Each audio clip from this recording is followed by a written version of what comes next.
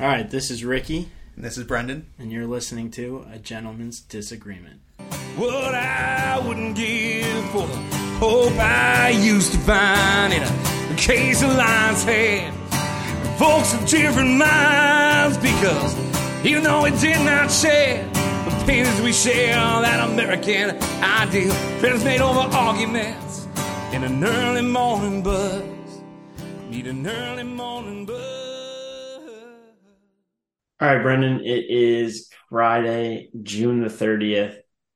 Somehow we've come to the end of June here.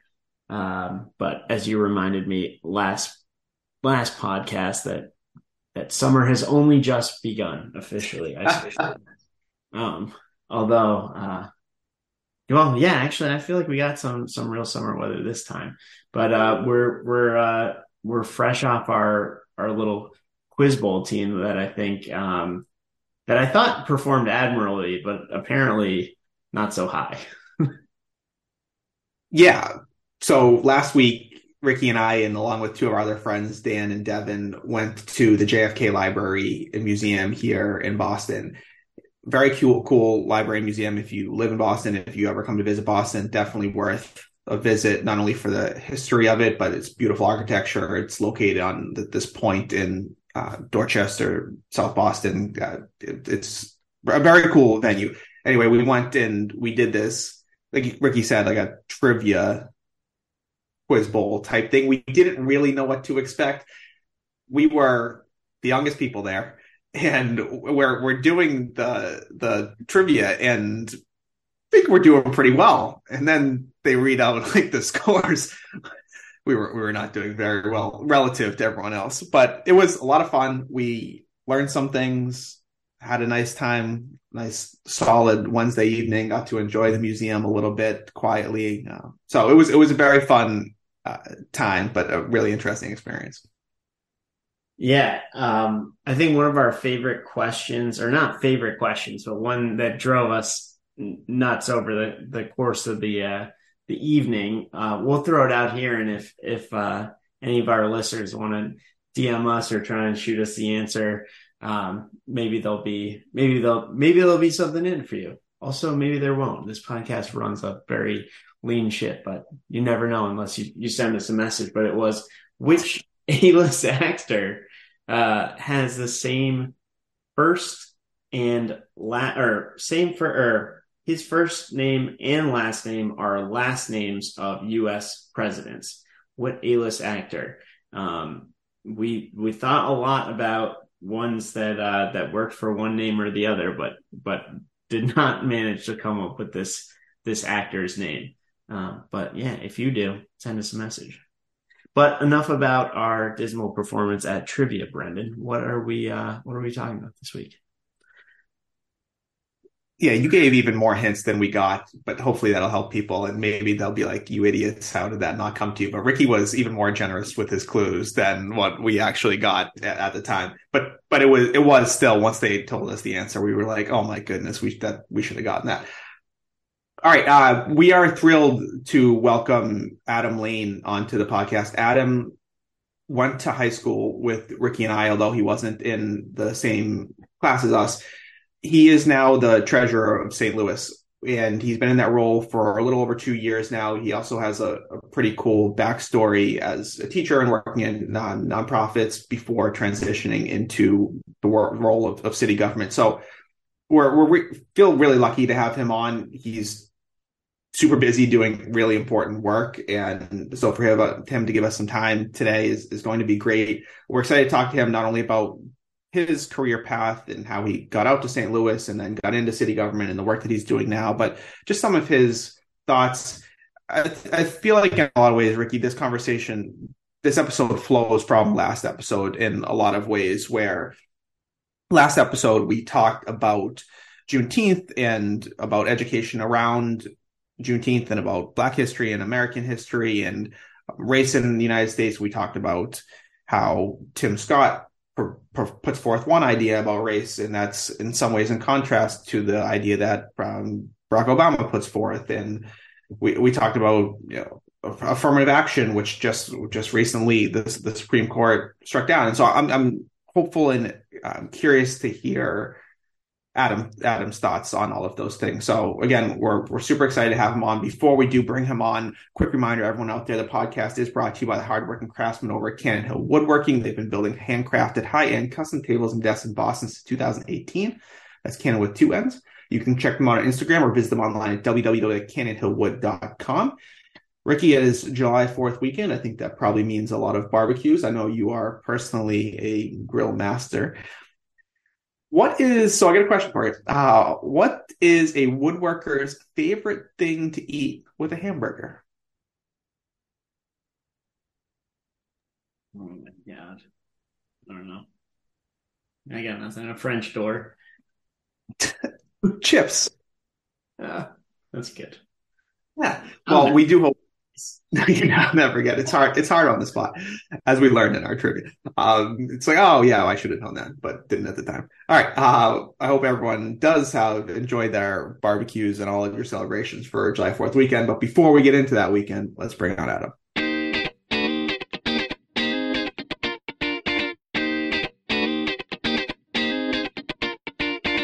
All right. We are now thrilled to welcome Adam Layne, the treasurer of the city of St. Louis, onto the program.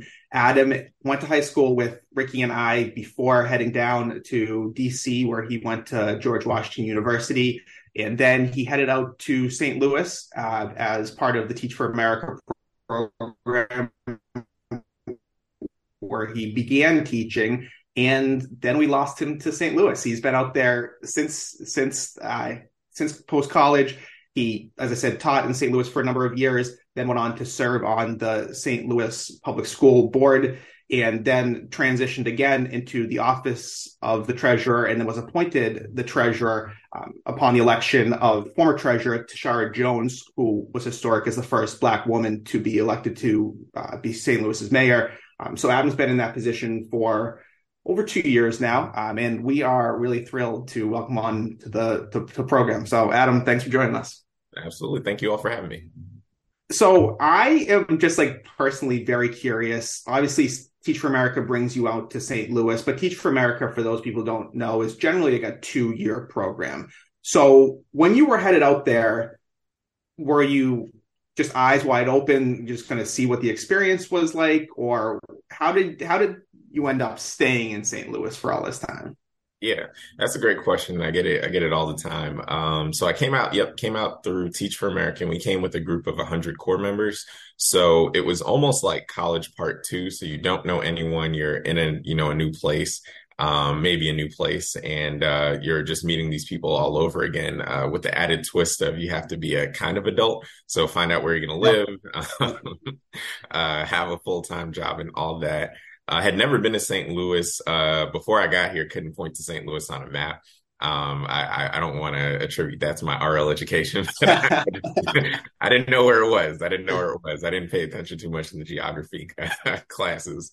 But came out to St. Louis and honestly immediately felt like I had stepped back in time. There were certain things that I saw. I'm like, what? They're still doing this in St. Louis?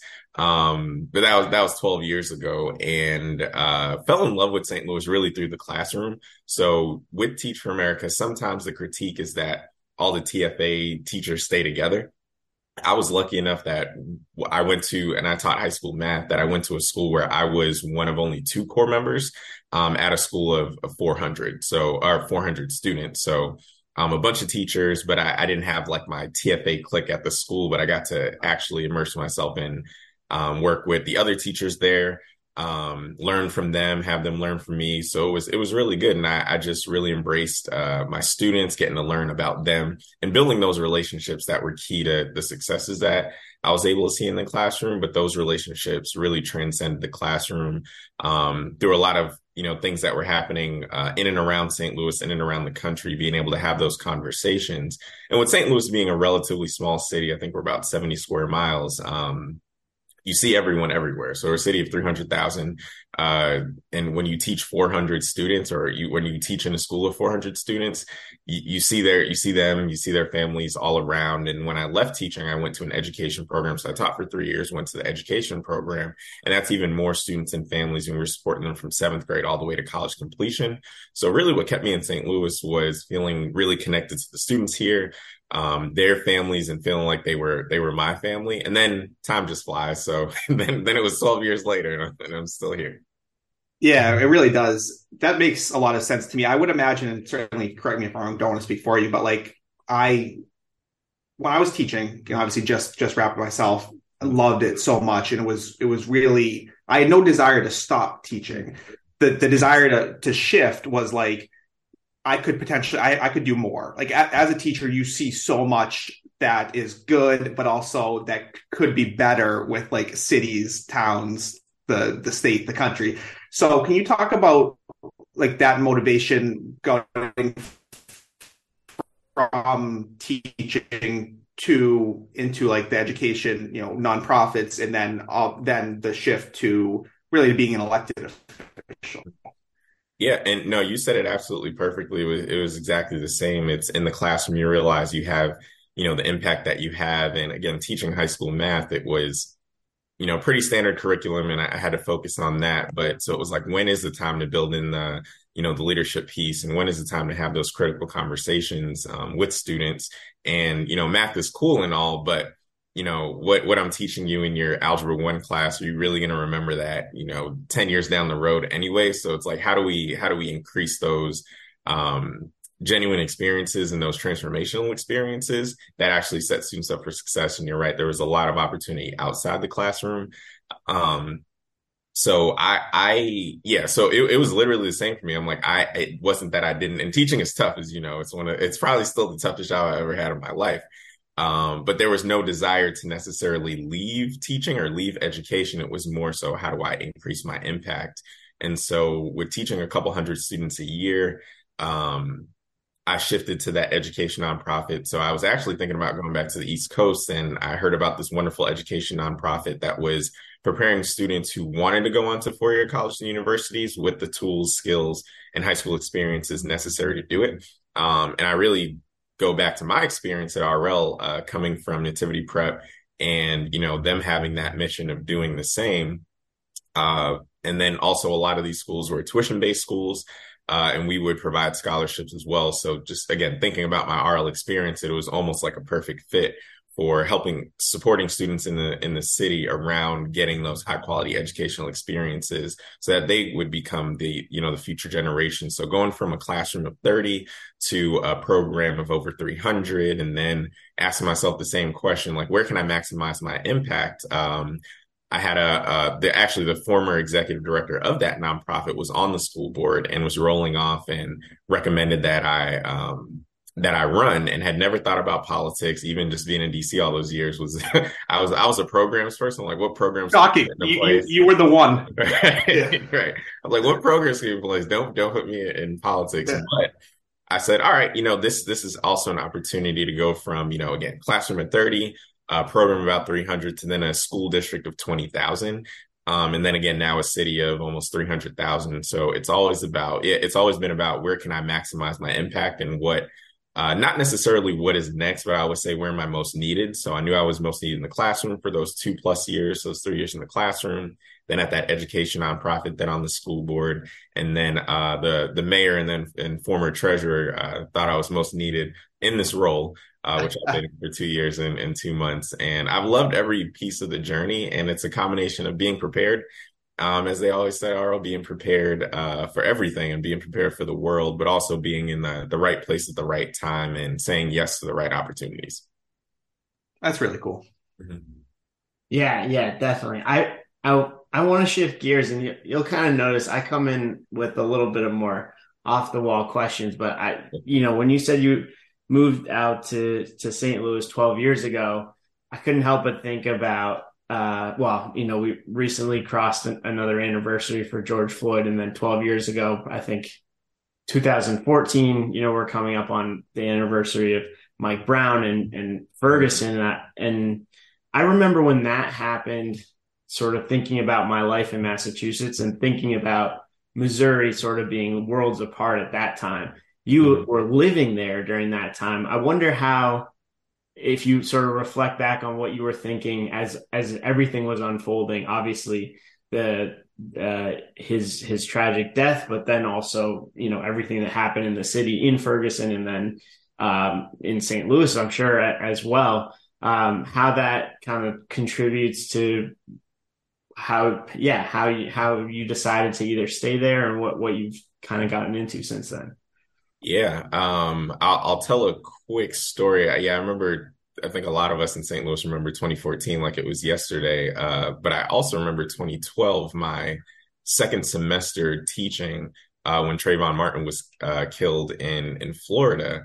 And I was like, not selfishly, but I was like, oh, this is my opportunity. This is what I've been talking about, being a representative teacher in the classroom in a school that was 98% Black African-American students. I said, this is a perfect opportunity to not just talk about math and go about business as usual, but hear my students out.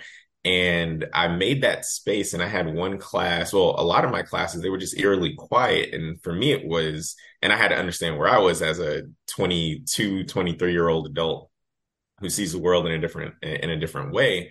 But I created that space for them, and my students were like, yeah, we don't want to talk about that. And I'm like, I was very shocked and surprised. And I asked them why. And they said, well, that happened all the way in Florida. That has nothing to do with us. And that was an eerie precursor to, because then 2 years later, a student that a lot of my students knew at the time was shot and killed in Ferguson. And, for context for those outside of St. Louis, but I guess might be familiar with Boston, Ferguson, and St. Louis. Again, St. Louis, everywhere you can drive around the city, anywhere it's 15 minutes away or less. Ferguson is just right outside of the city in St. Louis County, but the region is pretty fluid. So it's maybe 25 minutes away from the city center. So it's not like it's way out there. It's pretty close to home. And with the amount of transients in St. Louis, everyone moves around a lot. So the communities are very small. So yeah, thinking back on that, it was definitely a place where, and I had been active on GW's campus with issues of race and diversity, but it was definitely something that was pretty triggering. So it was pretty triggering as a young Black man in St. Louis, pretty triggering for the students that I was serving.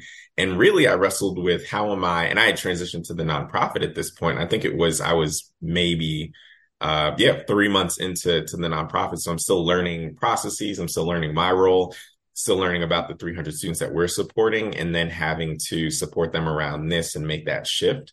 But I would say the biggest thing was intentionality and community building. So intentionality with the space that I was occupying. So working with our students, working with their schools. So a lot of their schools are predominantly white high schools. And they didn't know. They're like, well, how do we support all of our students around just what's happening in their region and how polarizing it is, but also how do we support the students who may not feel as represented, as inclusive as they could be in this space already, regardless of external things that are happening. So there was a lot to do, but on the community piece, a lot of the people that I consider really close now, I met protesting on the streets of Ferguson, and protesting in the city of St. Louis. And knowing what the true narrative is, and not the, burning down stores at the end of the night, but going out there and hearing stories of people who, it was before Mike Brown that were saying, I lost my son to gun violence. I lost my son to a police officer shooting them. I lost my son to, this and that. And hearing those stories, it was super powerful, because I know I haven't dealt with anything like that in my life. And I come from the inner city of Boston, but for the people who did deal with it, being able to hear their stories and connect with that was super powerful. And it really set the trajectory for the lens that I take to equity and the work that I do today.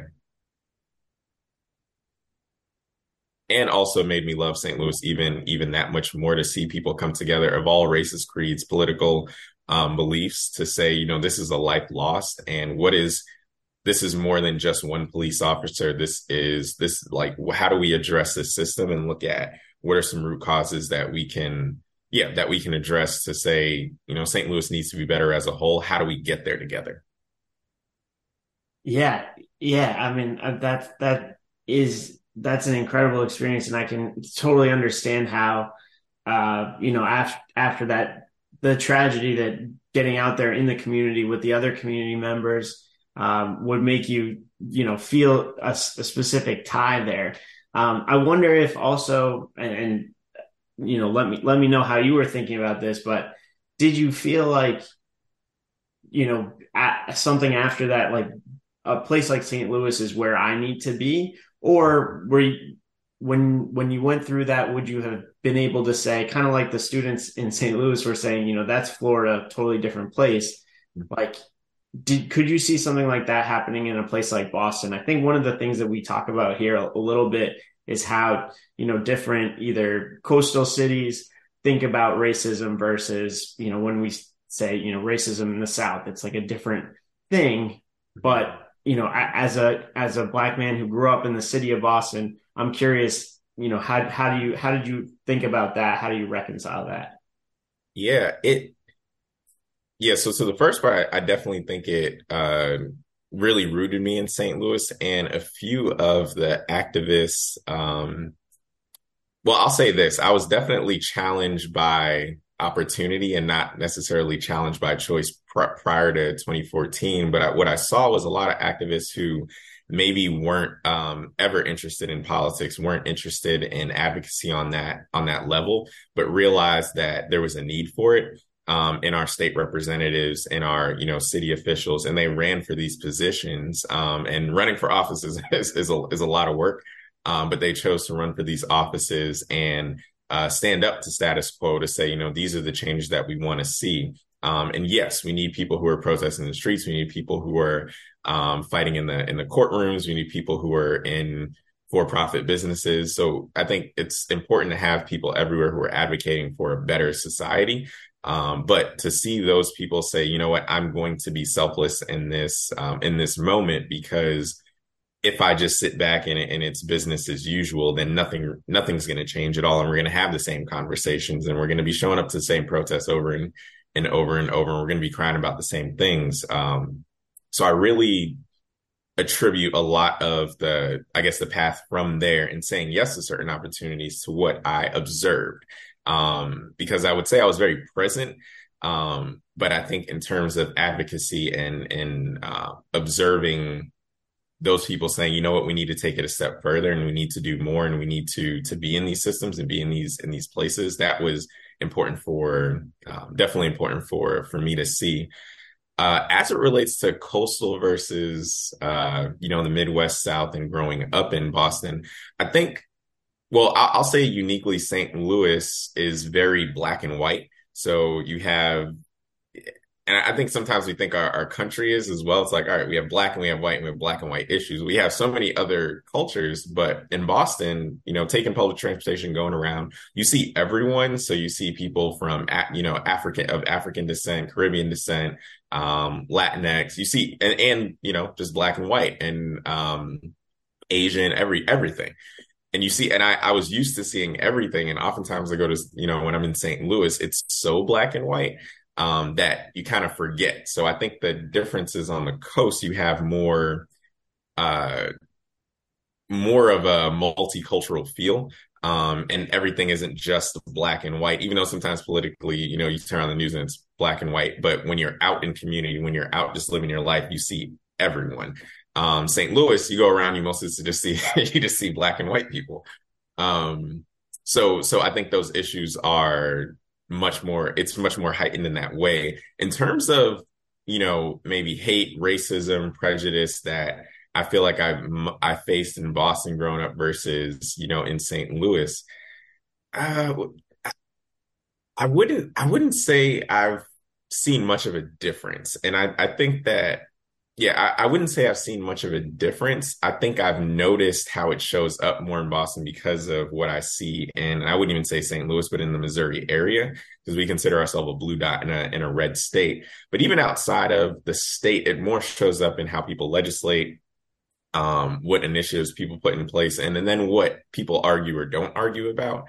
Like I don't see, people down on the street just, slapping people in the face because of the color of their skin. So the overtness that I think people think that there is in the South and Midwest is not really there. It's more so when you talk to someone, you understand pieces of their belief system. And I think that's mostly what it's rooted in, is understanding people's beliefs, what they're very loud and upfront about.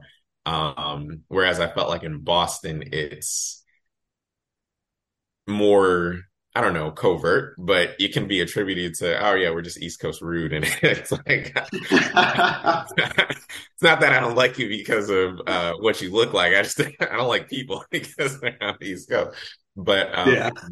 but yeah, so it's a little bit of that, and I think it's the tensions come with along the belief line. So someone with I'll say a Confederate flag or a Trump sticker, it's not like, oh, I hate Black people. It's I think it's what they hear politically and where they align their values politically, might be it. So yeah, so it's interesting. It's interesting and it's different. I'm still trying to wrap my head around it. I think one of the biggest things, and I'll close this point, is when it came to supporting police.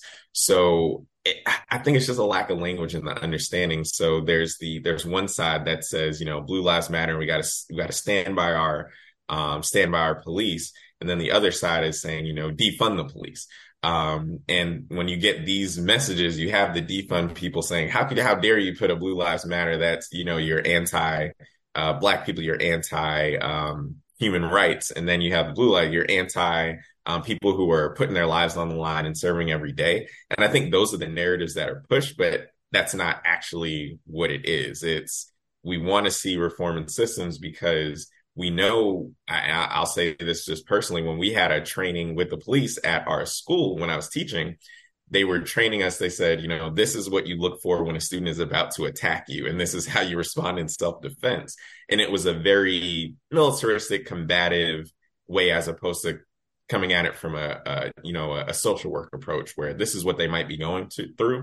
And yes, you want to de-escalate a situation and not put yourself in harm's way, but it wasn't training as if this person, it was training as if this person is out to attack me, that I am in danger and I need to protect myself at all costs, as opposed to, what is this person going through that makes them act in this way? And what are the resources and support that avoid this situation completely or can actually quell the situation better? All right. I want to shift gears a little bit, because we've mentioned several times now that we all went to the same high school together, and then we all went on to different but really terrific colleges. Mm-hmm. And one thing Ricky and I have talked about, we did this first 2 years ago when Juneteenth first became a federal holiday, and then we talked about it again on our last episode a few weeks ago, where we were incredibly lucky to have the educations that we had gotten. But at least for Ricky and I, when Juneteenth was first a federal holiday, he and I were like, I don't know a ton about this, despite having this wonderful education. It just seemed like something that either we missed because our eyes were closed or it wasn't taught to us. And so I'm curious from your perspective, having had at least a similar foundational education, mm-hmm. Did you feel similarly, or was that more just Ricky and I, more personally, us not being aware of the world? No, I definitely felt similarly. And to be honest, I'll go to Juneteenth celebrations today, and a big part of Juneteenth celebration is actually educating Black people about Juneteenth. So okay. It's not just people who aren't Black that don't know about Juneteenth. A lot of us didn't know about it either, in the history of it. But it's not something that was, taught in our schools, something that, now that it's a national holiday is getting more notoriety and is working itself into curriculum. But yeah, it was something I didn't even know about. And another added layer is both of my parents are immigrants. So they were born and raised in other countries. So oftentimes they feel like American history is not even their history. So that's a big piece of it too. So, my mom wasn't talking about Juneteenth growing up. She was learning about American history herself. So that is a big part of it. But even, African descendants of slaves, so people who are, were born have lineage back to slaves in the United States also don't. Not a lot of people, well, more now, but didn't know about the history at all. But the question is like, when would you have learned it? Like if you had, family members that were super active in the civil rights era, maybe you would have known about that. But perhaps if you didn't, or just where your geolocation is, you might not have known. So no, I didn't know about it growing up. I knew about Pan-Africanism, but that was just because, parents were my mom was African. So that was something that I was immersed in. And we had, my church did Kwanzaa celebrations, and I went to a Catholic church that was predominantly Black in Roxbury. We did Kwanzaa celebrations, but never heard of Juneteenth at all. So it's definitely something that not a lot of people know about. And I know there's actually a lot. So I'll say too, watching different movies that come out, watching different things, and Black people have different views on certain things as well. So some people will be in the camp where it's like, oh, we're only making movies about slavery and we can't watch those. We need to watch them about like Black billionaires. But then there's a lot of information that we don't know that is so true. So I like to watch it because I find out more and more about the untold history and things that really happen that, are either forgotten or they're just so gruesome that we don't talk about it. Yeah, and I think one of the things that Ricky and I have tried to do on these like Juneteenth episodes was educate ourselves and each other about this. Like we highlight, some Black figures that we maybe didn't learn about growing up. Like I talked about Fred Hampton like a couple of weeks ago because of the movie Judas and the Black Messiah. I don't know if you've seen it, but yeah, like I just saw it like fairly recently, and I was like, my mind was blown because I heard the name, but I didn't know the story, and I was like, this is why I really like Juneteenth as a holiday, because it's like an opportunity for all of us to learn more, as Ricky and I talk about, not just about Black history, but about like American history in general. And so I think it's been, while I was maybe like skeptical at first because I didn't know, and I was like, but I think in the few years I've been like, what a great opportunity this is for a new holiday. Yeah. And so one thing, go ahead, Ricky. Oh, well, I was thinking about something when you were talking about like the kind of movies that people are either drawn to. It's either kind of the ones that really like dive into some of the history, particularly the brutal history of slavery, versus like the like Black billionaires. I think about this a lot of the times when my parents watch movies about India, and like I watched Slumdog Millionaire, and I was like, wow, I didn't really know anything about any of this stuff, and I thought that was a great movie. And my dad is like, why is it every time we got to talk about India, it's just got to be like poor people in slums? There are like other people in India, right? Anyways, but one other conversation that we had recently is, and perhaps this isn't really a dichotomy, but we think, well, at least there was like kind of a recent conversation that like almost put two different camps. So Tim Scott from South Carolina is obviously running for president. And, as a Republican, one of the things that he kind of has to do is distance himself from sort of the history of racism as part of his campaign. But his sort of point was that, look at what I have been able to accomplish despite, some of these historical things. I want to focus on the opportunity that we have in America. And that was in direct contrast to direct contrast to a lot of people. But in that moment, I think Barack Obama had made some comments about how sort of Black Republicans are not understanding that even if they were able to achieve, how sort of the system has really just made it so much more difficult for the average Black person to achieve, right? I think I very highly simplifying these two camps. But I'm curious, as someone who is kind of ascendant in many of those ways, like how do you think about these issues? And and if you want to add some nuances to that, I think you were alluding to this too before, that everyone wants to think about things in black and white, and I think we know about the shades of gray. But curious to what you're thinking about that. Yeah, I think about this a lot, and I don't know if there's a perfect solution or a perfect thought around that. I guess there's not a perfect thought around a lot of things, but one of the first things that comes to mind is, this American tagline, or our tagline. It's, you can be, be what you want to be in America. You just got to work hard. And then we have the bootstrap mentality. I pulled myself up by my bootstraps. But I think we also understand that no one ever got anywhere by themselves, at all. That's what I believe. Everyone is going to need or has needed help to succeed. And they always, the other saying is, I'm just throwing out sayings now, but if you want to go fast, go alone. If you want to go far, go together. But I say all that to say, I think about my own journey, and that's what kind of guides. I don't think that I understand. Yes, I worked hard, and I maximized the opportunities that I had. But I would always, people ask me like, why'd you serve on the Board of Education? Why'd you want to serve at that nonprofit? What guides the work that you do as the treasurer right now and looking at equity in St. Louis. And I understand that there was no real difference between me and my neighbor growing up in low-income housing in Hyde Park in Boston. But my mom had the wherewithal to say, you know what, education is going to be important in this household.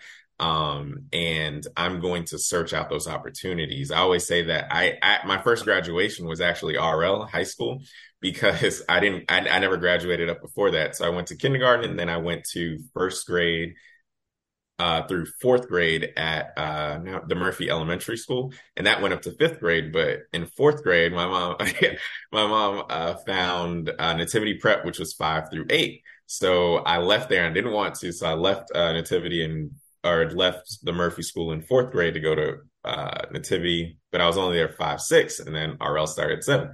So it was all, she was about, I'm going to make sure that, I'm taking off time from work. I'm, going above and beyond to make sure that I had a quality education, because she understood what the statistics were if she wasn't that intentional. But what if her boss said, you know what, I'm not going to give you that time off, because that is a reality that a lot of parents face. And we want to live in a world where you go to any school, you get the same opportunities to be whatever you want to be, and you get that quality educational experience, but it's not the case. So with that, I say that, yes, there was a lot of hard work, but, Nativity Prep could have said no. They only took, I think, 20 boys a year. They could have said no, and then what would that have meant? And, she found out about the ISEE exam maybe a month before students were taking it. So I was lucky enough to be able to take that test on a month's notice, do well enough to get the score I needed to get into RL, and then, have a good interview there and with Mr. Obelamia, and have a school that understood that, okay, diversity is important. Like, I wouldn't say I'm the smartest person in the world. I went to RL, I did well. I was getting, all A's in middle school and in elementary school. But so were a lot of my friends that I knew, but they didn't go on to an RL. They didn't go on to a Nativity Prep, and maybe education wasn't as stressed in their household. But when I look at the outcomes, it's, yes, I was lucky enough to be able to be on this path, and lucky enough to go to GW and them offer me a scholarship that made it affordable to go there, be successful, and have a high school education that prepared me for the rigors of college. So all of that is, yes, I had to work hard along the way. I struggled along the way, but those opportunities to excel were definitely, I would say more luck than anything else. And my North Star is making sure that we create opportunities so people don't have to be lucky to get a quality education. And like I said, we all have decisions. We all can work as hard as we're gonna as we want to, but we should all be able to have the same opportunities, and that wasn't the case. And the last thing I'll say on that note is, pivotal moment for me was when I was coming home from RL. Had to be either 7th or 8th grade year, probably 7th grade year actually. And I have this giant backpack, as we all pretty much did at RL. I'm coming home off the bus with this giant backpack, walking with my my good friend who just lived a couple doors down from me, and he didn't have a backpack at all. And I was like, where's your homework? Do you not have homework tonight? And he pulls out one piece of paper from his pocket and says, this is the homework I have for the week. And so it was at that moment that I'm like, I have I have a different opportunity here, and I am no different.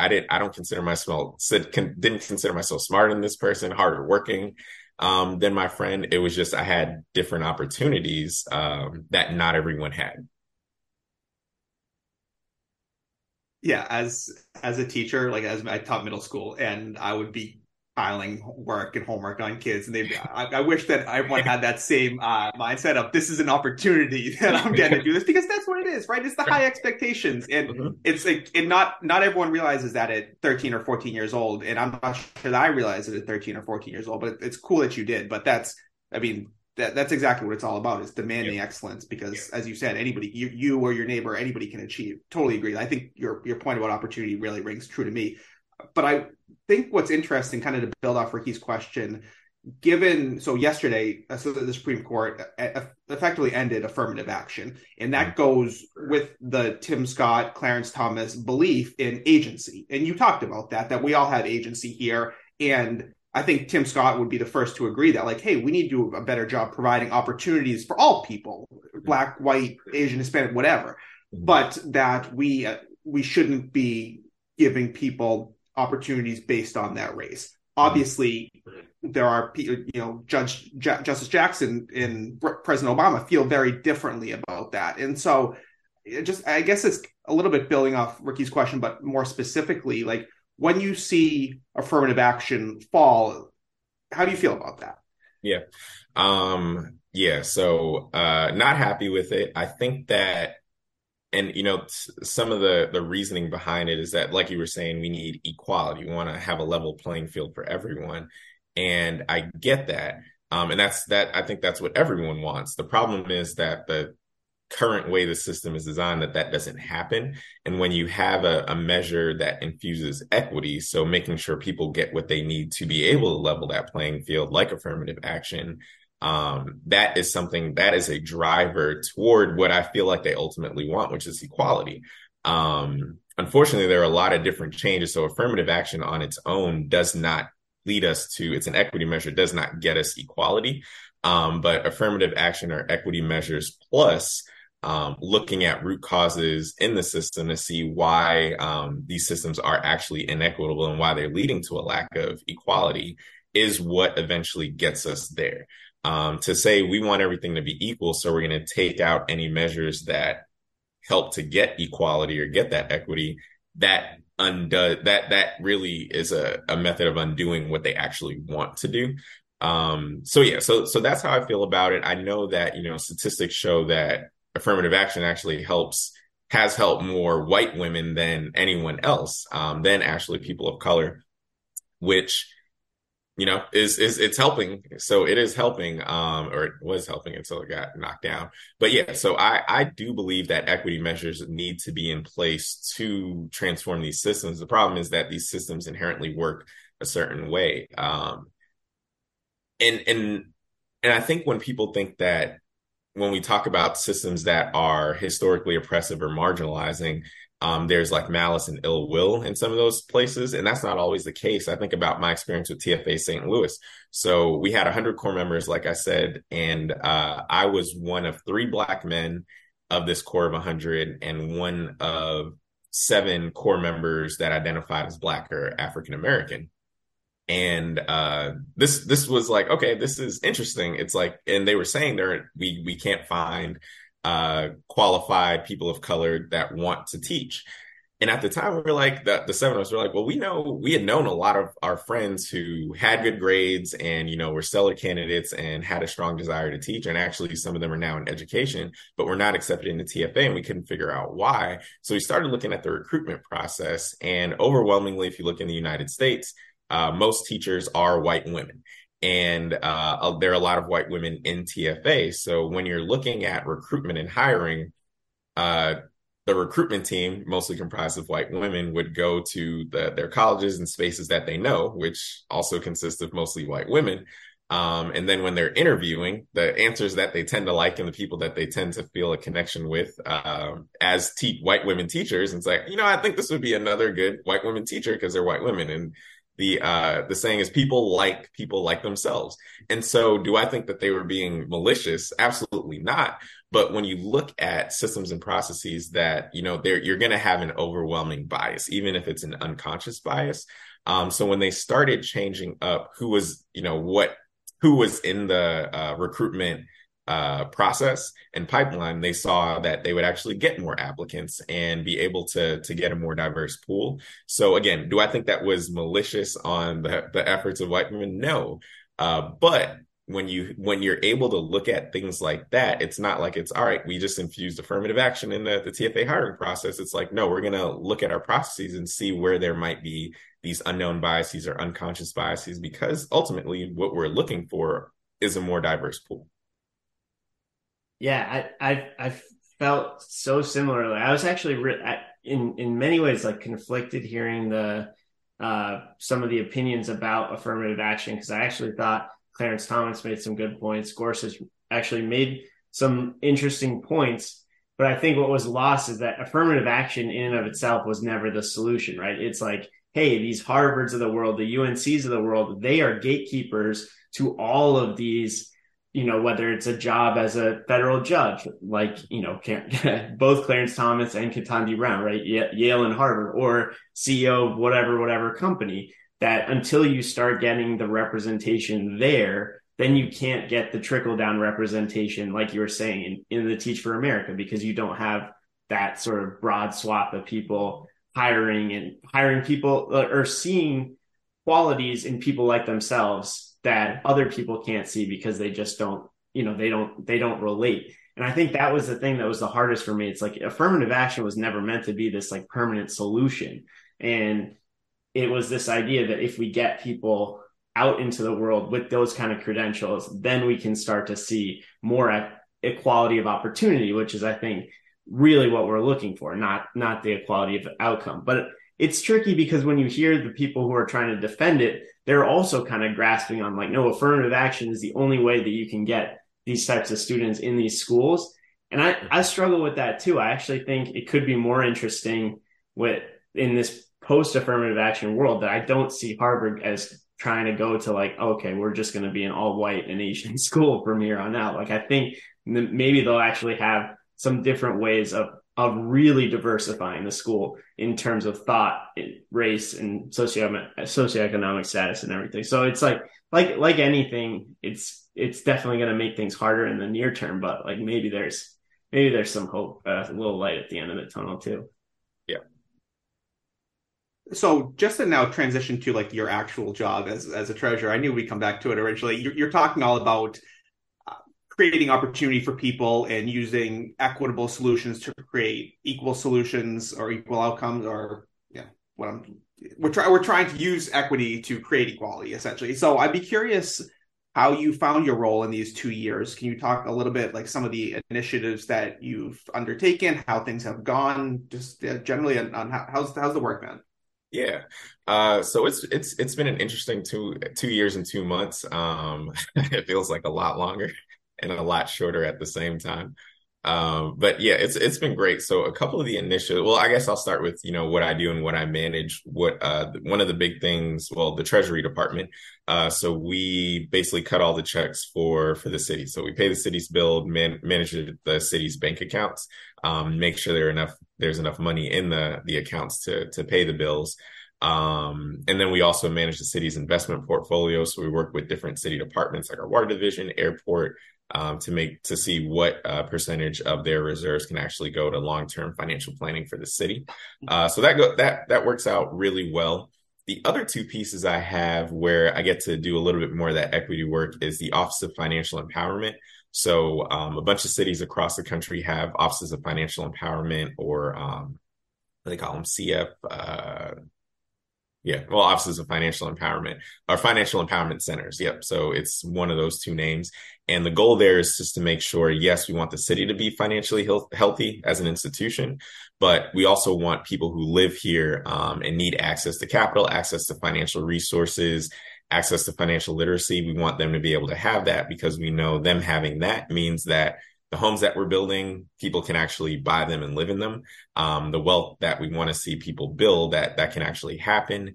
and they can be great contributors to a great city, and feel like their city cares about them, and feel like they can actually make it here in St. Louis financially. So we do that, and I do financial literacy activities and classes for youth and adults. The former mayor started a program called the College Kids Program, and we start a college savings account for every student that goes to a free public school in the city of St. Louis. And we put the first $50 in there. And the goal is to get to $500 for each account, because studies show that students with at least $500 saved are 3 times more likely to go to college, and 4 times more likely to graduate from college.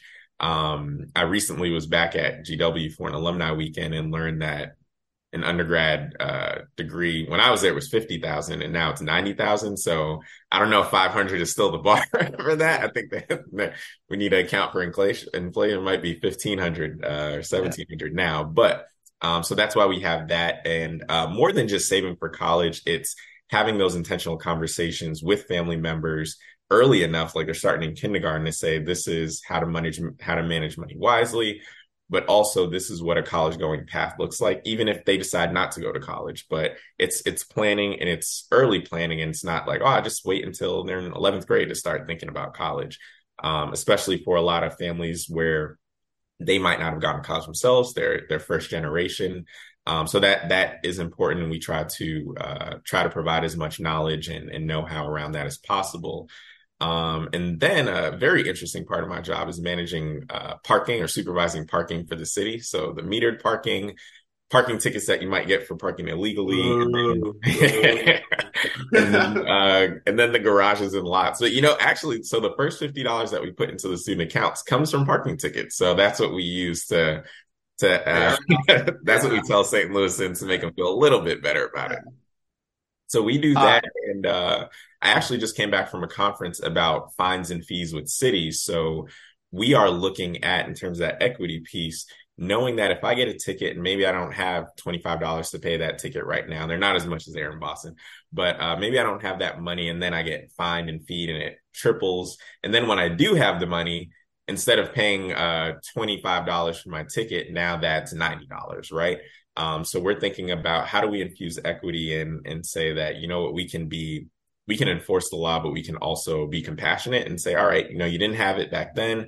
We're going to take off those fines and fees, because really what we just wanted was the original ticket, so we can get you down to that. And that's for everyone. So it's, if someone says, they want to game the system and say, oh, I couldn't pay it, but now I can take off my fees. It's like, what, if it helps more of those people not be in these not have the city put additional debt on them to decrease their economic mobility, then that's a good thing. Yeah, all of those things are really cool. I want to talk about, I was actually going to ask how you fund like the $50, but you already answered that already. But I think maybe equally, if not more important, is you saying like starting the conversation with families and getting them prepared to at least start thinking about a college path early. You mentioned like St. Louis isn't a huge city, but it's big. 300,000 people is not small necessarily. It's small for a major city, but it's still a lot. So how are you, or how is the city trying to ensure that those conversations are broad? I think that's like the frustrating part when you're a teacher. You're like, oh, I can have this impact on 50, 100, 200 kids, but like I want to be having this impact everywhere. So I imagine it's almost a similar feeling as the treasurer. So curious to hear your thoughts on that. Yeah, so the way that we make it broad, so we have our classes and we get our bank partners to partner with us, but we have them in communities. So we have them at City Hall, we'll have them at churches, we'll have them at community centers. So we really try to reach out. And in addition to the classes, because again, a blanket class on budgeting might not work for everyone in everyone's financial situation. And people might be in different places. If I'm budgeting as an 18-year-old and I'm sitting in the same class as someone who's budgeting at 65 to get ready for, fixed income, that's very different. So we also offer free one-on-one financial coaching through Operation Hope and through the city. So we offer that as a service to get people to talk one-on-one about what is your financial situation, what are you looking to do, and how can we support. So that's a way that we can take that broadness and make it specific to the needs of individual St. Louisans. And then in addition to that, like we let people come to us. So we're big on partnerships. So we had an organization come to us and say, hey, we just want to do some financial training for our staff. We're a small 501c3 and everyone, there's no like big 401k or an investment manager for them. So it's self-managed. So it's like we want to bring in someone to be able to teach them how they can maximize their portfolio, just be more knowledgeable about it and not as fearful about it. So we do a lot of partnerships in community with organizations to get them what they need. And if we don't have it, we'll find somebody. So our bank partners, we work with 16 different banks for the treasury side of the city, but they also have community reinvestment dollars and community education things that they do. So we'll call them and say, hey, someone needs this. How can we support? And it's all about just maximizing value to the city. We had a neighborhood association. They've racked up about $40,000 that they've saved, and they want to start investing it. So we're like, oh, then they didn't know how. They're like, we know we want to invest it. We don't want to just put it in a savings account. What do we do? And said, all right, we'll connect it to a bank partner. And because those banks, of course, want the city's dollars, they're more apt to say, oh, yeah, we'll definitely help out that neighborhood association. So using that leverage too, because it's a win for the neighborhood, it's a win for the city, it's a win for the bank. So they have another account and then they feel valued as a city bank partner. And we value them as well. Again, very cool. Win-win-win. Love to hear that. Just to wrap up, you said that you're not always thinking about what's next, but you're like where you're most needed. Where do you feel? Do you feel like you're needed in this position for an extended period of time, or do you feel like you might be needed somewhere else in the near future? Yeah, I think I would say yes in the more immediate term. So I have a year left on my term and I kick off my campaign in August. So my primary is August of 2024 and the general is in November of 2024. So I am running for another term in this role. After that, I don't know. So I don't know what, St. Louis will look like from a political standpoint. I don't know how many gray hairs I'll have from doing it another 4 years. But yeah, so I one of my favorite Batman quotes is you either die a hero or live long enough to see yourself become a villain. And I've seen it play out even in just these 12 years firsthand. A lot of our aldermen who have worked really hard to get the city where it needs to be, but have stayed there so long that now they're actually impeding progress. And I always say I never want to do that. So I always want to evaluate what is my value here. The former treasurer, like I said, saw something in me and said, I'm ready to leave this office. And of course she took a higher office, but understanding what it means to pass it on to someone who's going to take it in the future. People, when I first got appointed, people were like, who is that guy? And some people had known me from school board, but I'm not from St. Louis, which most people from St. Louis most people in St. Louis are from St. Louis. So that was something. And I didn't have a long political history. So she could have appointed someone with a big political name that would have gotten her all these votes in the next election. But I really credit her for saying, no, this is about moving St. Louis forward. So I'm choosing the best candidate for the role and not making it political. Even though everything's political, but not making it based on what my next election is, but who is going to do the best in the job and do what's best for St. Louis. So for me, yeah, I take that same mentality. And if it's best for St. Louis for me to stay here and the voters vote me in, that'll be great. I won't be here for 24 years though. I'm a big believer in, as the world changes, I think different ideas need to come in, different people need to come in to different roles. So maybe a different role, but I won't be treasurer for life. I'll say that. Yeah, no, I mean, I can see you've already done so much in the 12 years you've been in St. Louis that it'd be hard to imagine you doing one thing for 12 years. But if people want to follow along with either you personally or the work that you're doing as treasurer, where might they be able to do that? Yeah, so I'm on most of the social medias. I'm on Facebook, just Adam Layne. On Instagram, Adam Leo Layne, and then my office has our social handles as well. So STL Treasurer on pretty much all of the handles. We have our website, so stltreasurer.org. And if you want to follow and learn more about my campaign, Adam Layne for STL.com. that's awesome. We hope people, whether you're in St. Louis, around St. Louis, or anywhere in the country, check Adam out. Adam, it's really appreciate you joining us. And also, like, as a former like high school classmate of yours, like, very proud of all of the work you've done. It's really cool to hear all of the great work that you've done and you're doing. And it's been really a pleasure to be able to talk with you for a little bit. Absolutely. Thank you so much. And I'm happy to just be on the call with you all. It's always great to see the fellow RL boys doing things and staying connected too. I think that's a big thing. So keep me connected. Yeah, for sure.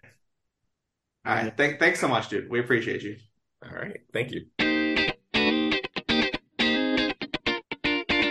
Well, like I just said to Adam, that was really cool. It's awesome to hear from and to see someone that we knew growing up go on to such success and doing, not only being so successful, but doing such good work. There was so much that he said that resonated with me, particularly around creating opportunity. And it's fun. And that's what he's done in his time in St. Louis, whether teaching or in nonprofit world or in elected office or now is in city government, to create opportunities for more people in St. Louis to be successful. And I think that's so much of what we talk about. That's what all of us want. We might want to get there in different ways, but to see someone out there doing the work on such a broad level was really cool. And I like all the talk he said, I agreed with, but he's also walking the walk, which is even cooler. Yeah, you definitely always harp on that particularly, and it was really interesting just to hear his career trajectory. I think the other thing that just struck me was I feel like we've had a number of guests from our high school before, but they've either been our age. I want to say either been our age or older, and it was is very cool to think about. You know, Adam Layne in high school, he was selling himself short. I'm pretty sure he was pretty smart back then, and he's definitely very smart and very eloquent today. But still, just to think about, you know, that from there to here is that's cool.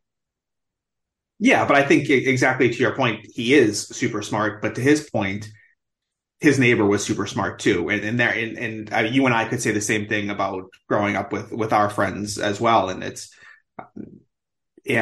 so his point is just like, he was lucky that he got these opportunities, but then he maximized them, as he said. And now it's all about creating. It's a pass it along, right? It's creating opportunities for others as well. And I really appreciated the mindset of like, where am I needed most? And I think it's so hard. And certainly I get this kind of going through the transition myself of like to turn away from one thing that you think is good and valuable and you're doing good work to do something else. And obviously, like, as he said yes to a number of opportunities and just doing, you know, bigger things and better things. And that was cool. I think it's just such a great attitude to have in like I was going to say as a young adult, but really at any age, of just being like, to reflect on like, where am I needed most? Where can I do the most good?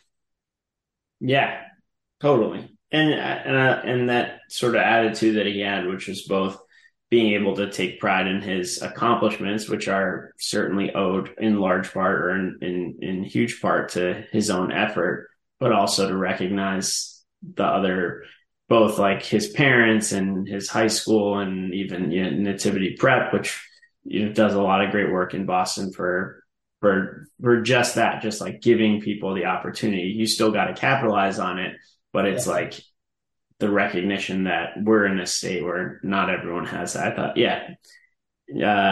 his personal arc is definitely one to be admired. Well, it's so funny because I thought in answering your question about like this dichotomy between the Tim Scott arguments and Barack Obama arguments, like he said it perfectly, right? He acknowledged that there's tons of agency in success and it's about maximizing opportunities, and he's done that. But he also talked about like there are systemic issues that don't allow as many people of certain races, in particular, gender, sexuality, whatever, income levels, to have the same opportunities at success. So I thought like he was that perfect example, as you're saying, of like why does it have to be one or the other? It can be both. But I could see either side being like, see, this is another example of like how that why we don't need, why the systems are working fine. Like they're not messed up, and people, it's all about agency. And you can see the other being like, well, no, this is just the one example, and look at his neighbors and the other outcomes. This is why systems don't work. And it's he, as you and I talked about last episode, is like the perfect example of it can be both. Yeah, definitely. Well, I feel like that we can leave it right there. He really helped us cover kind of like a number of different topics, and for once, I don't feel. I mean, I think we'd certainly love to have him on again at some point, and gonna definitely continue to follow his career, political aspirations or otherwise. But I feel like I said what I needed to say this week. That's always good. Yeah. That's a good thing, Ricky. A huge thanks again to Adam, and we do hope that people follow along if you want to keep tabs on what he's doing or support him. And he said he's got the campaign upcoming next year. I'm sure he would appreciate anybody's support that's in a position to do so.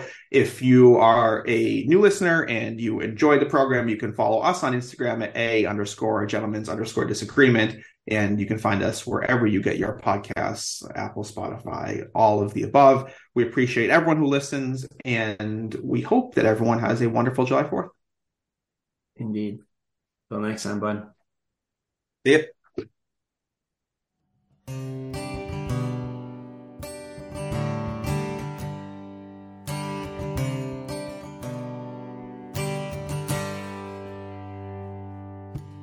We stay up all night on Garner Avenue, debating all the issues of the day.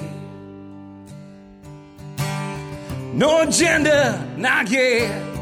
Talking heads, round and round till we forget where it was we began.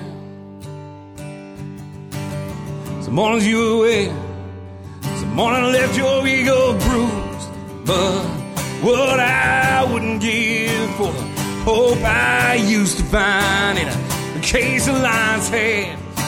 Folks of different minds, because even though we did not share the pains we share, that American ideal, friends made over arguments in an early morning buzz. Need an early morning buzz. Learn the hard way, but to those who would die upon that hill, quiet truth is better than rain. Somewhere along the line, we seem to have forgotten the value of sometimes being wrong. Some mornings you're away, some morning let your ego bruise, but what I wouldn't give for the hope I used to find in a case of lion's head. And folks of different minds, because though we didn't share the opinions we share, that American ideal, friends made over arguments in an early morning buzz. I need an early morning buzz. There's hope behind the bluster, because though Main Street may not sell, it's full of folks just like you and me. When we have trouble seeing the human for the politics, it's time to find a better way to disagree. Some days you win, some days will leave your ego through, but what I wouldn't give for the hope I used to find in a case of lion's head.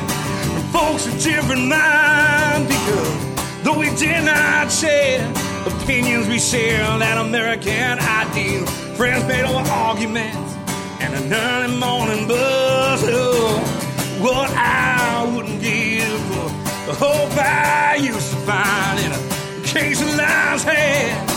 Folks of different minds, because though we did not share opinions we share, that American ideal, friends made over arguments in an early morning buzz. I need an early morning buzz.